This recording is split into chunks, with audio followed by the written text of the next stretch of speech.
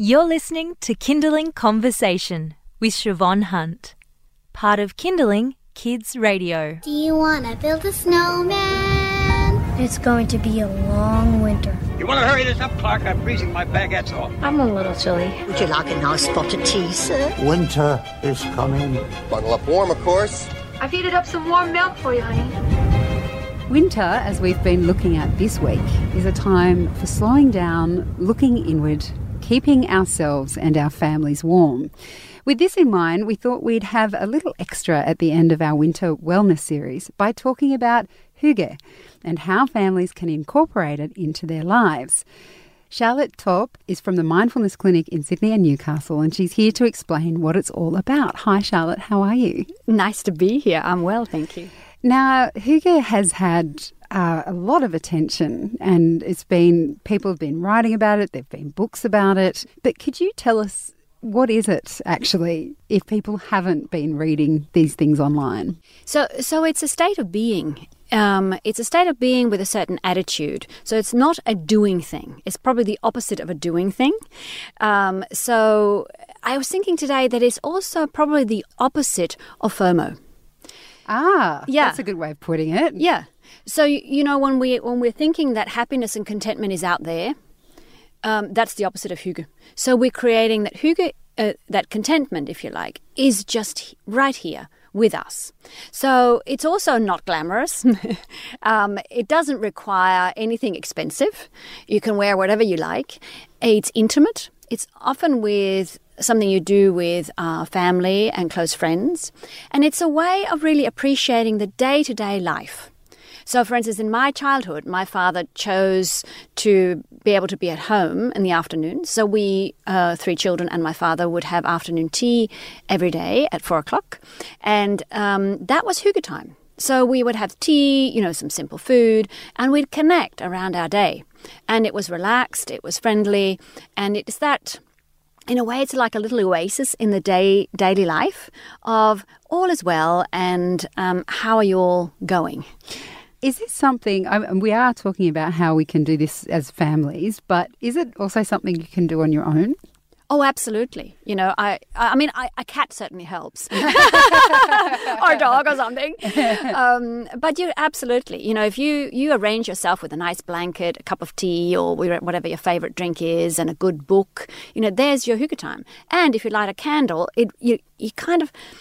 It's like it is an occasion. You mark it often with candles because it then feels like I'm landed, here I am.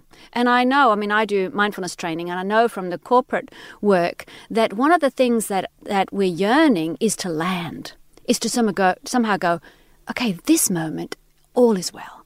You know, and it is right there. It's just about claiming it. And I suppose Hygge is a way to claim this moment, as in, this is a good moment. Let's enjoy it and appreciate it. I was going to ask you, actually, I will ask you this question. Why do you love it? Why do you personally love this idea? I was thinking that, you know, it's probably because it's been part of my life since I was very, very young. And it is a way to bring calm and contentedness into my day-to-day life. So when I get back from having been out, I will, you know, in wintertime, I will light a candle, I will make a cup of tea, and when I then sit down to work, it's not just work, it's a good time. So I think Hygge for me is about creating a good time out of the ordinary life, out of the normal times, if that makes sense, right?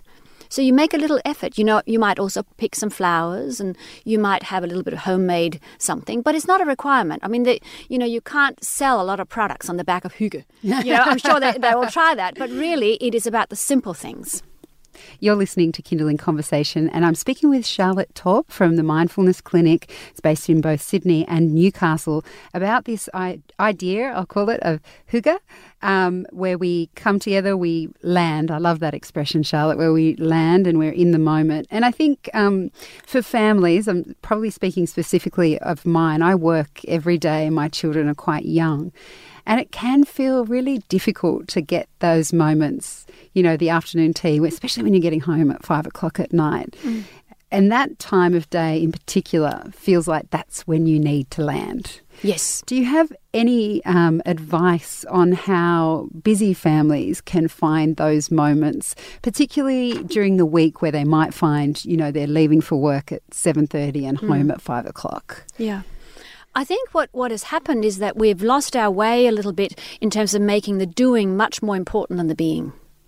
And if you think about, if we go right back in a way to look at how do the brains of little ones, how are they formed? And they are formed not through the doing, but through the being.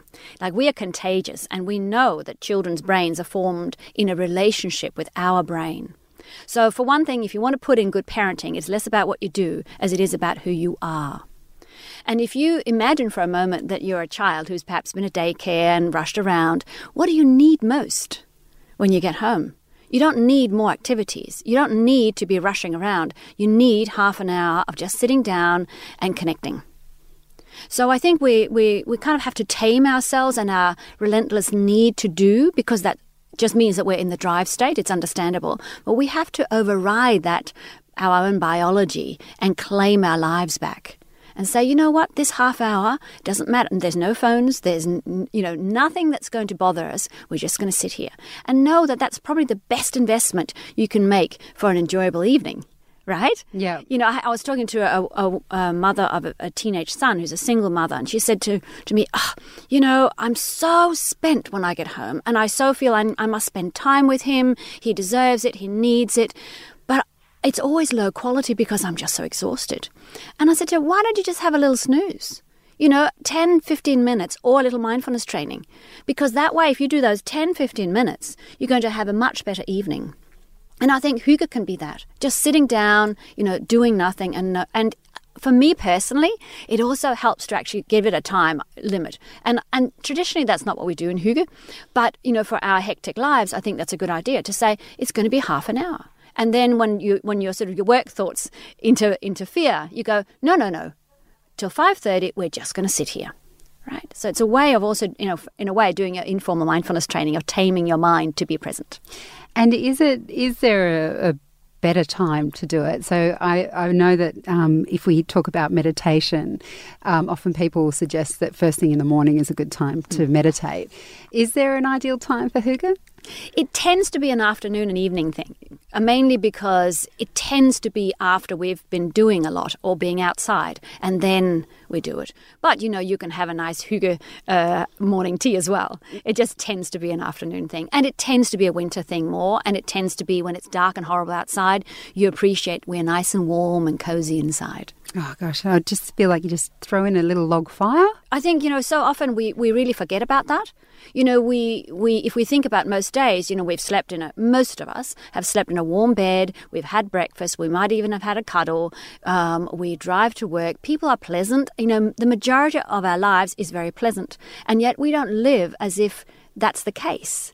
So Hygge is a way of claiming that and appreciating that and noticing that. I think it's a beautiful idea. Charlotte, thank you so much for speaking with us about it. Thank you. My pleasure. That's Charlotte Thaarup from the Mindfulness Clinic. You've been listening to a Kindling Conversation podcast.